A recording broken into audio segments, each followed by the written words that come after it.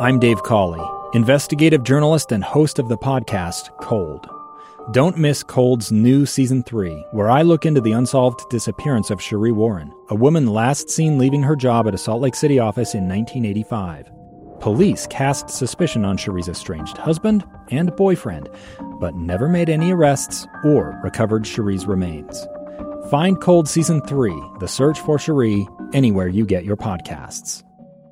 Welcome back to Live Mike. I am Lee Lonsberry. In just a moment, we'll be joined by Utah Congressman Chris Stewart. As soon as we connect with him, producers will let me know, and we'll continue this conversation. What we'll be speaking about is a China task force. It dates back a number of months. There was a task force brought together by Minority Leader Kevin McCarthy, representative from California, and one of Utah's own, Congressman Chris Stewart, was asked to join this task force. Now, a little bit of the backstory. There had been some talks, some bipartisan talks, to formulate a task force with China as the focus. And as the months went on, Democrats became less and less enthused about working alongside Republicans. And so it was that Kevin McCarthy, Minority Leader, made the decision to move forward without the support of Democrats. And so it is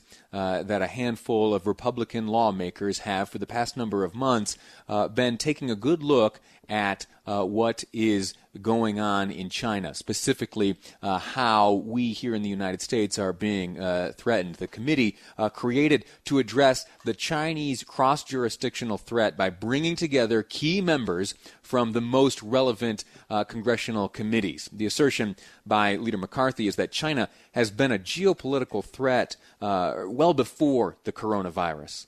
And over the past few weeks, that threat, months now, has only increased the urgency to address the existing and emerging threats head on. And Congressman Stewart, when he was selected to participate, he said the following. He said, "We're witnessing a generational geopolitical realignment as the world begins to recognize the true intent of Chinese leadership's capabilities and ambitions."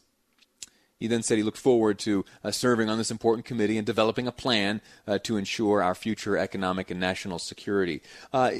China and the threat posed by the Chinese Communist Party was referenced in that speech we discussed at length earlier in today's program. It was a speech delivered by the sitting Secretary of State, Mike Pompeo. It was recorded, lasted about 3 minutes, and was delivered with Jerusalem's Old City serving as the background. The Secretary of State said in China, the president has pulled back the curtain on the predatory aggression of the Chinese Communist Party. The president has held China accountable for covering up the China virus and allowing it to spread death and economic destruction in America and around the world. He will not rest until justice is done. He has ensured that the Chinese Communist Party's spies posing as diplomats in America are jailed or sent back to China. And he has ended the ridiculously unfair trade agreement with China that punched a hole in our economy. Then he concluded his remarks on China, the Secretary of State did, by saying those jobs which fled our nation and made their way to China, those jobs are coming back home. That's the assertion by the Secretary of State. And if you believe that, as I do, then we know that we need to identify certain specifics. And it is the objective of this task force to observe and to identify those vulnerabilities and those bad actions being perpetrated against our nation by the Chinese Communist Party. And once those identifications are made, then it falls upon the committee to make some recommendations. What can happen? It's a difficult task. Why? Because once you identify this, many of the fixes need to come about through legislative means. And we've got a divided legislature right now, and if the resistance to participate in this task force by Democrats is any indication as to their willingness to adopt some of the suggestions which could later come from this task force and ultimately put forth legislation, specifically legislative recommendations which are due at the end of October, the situation seems kind of bleak.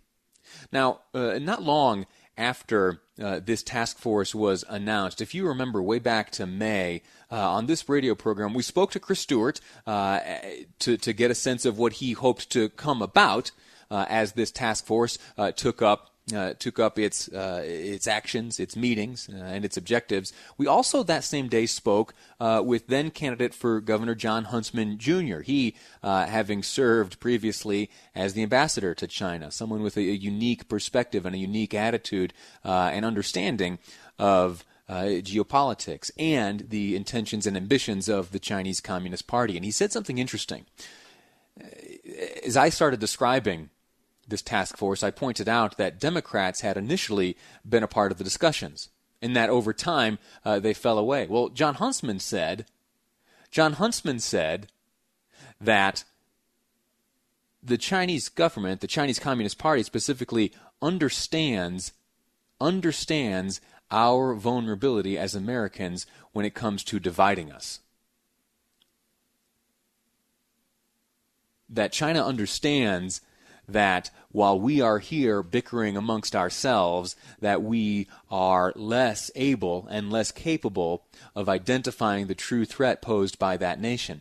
And in fact, that until and unless we were able to operate a task force like this, a task force aimed at looking at the threat posed to this nation by China, if we were unable to do so in a bipartisan and a unified way, that we will gain no ground whatsoever, and in fact we have the potential to lose ground. That's what Jon Huntsman said. Now, is he right? Who knows?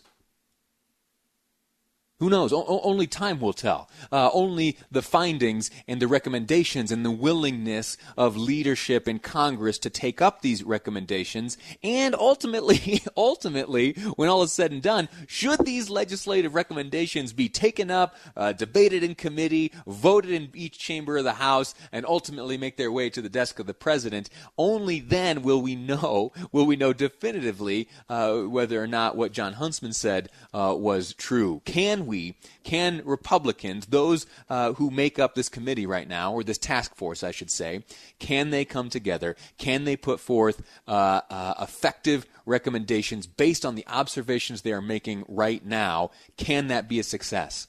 I truly hope that it can be. I am always one to lean towards unity and coming together, and bipartisanship is good.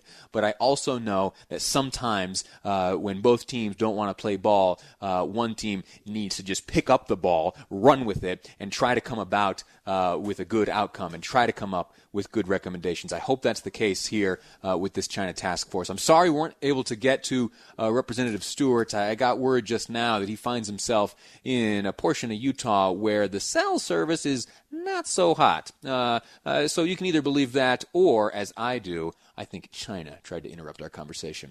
That's too bad. Quick break. When we return, we will be speaking with candidate for Congress, Burgess Owens. He, tonight, will be addressing the nation as part of the Republicans' convention. He's got a big speech ahead of him. We'll see how he's feeling about it next on Live Mike.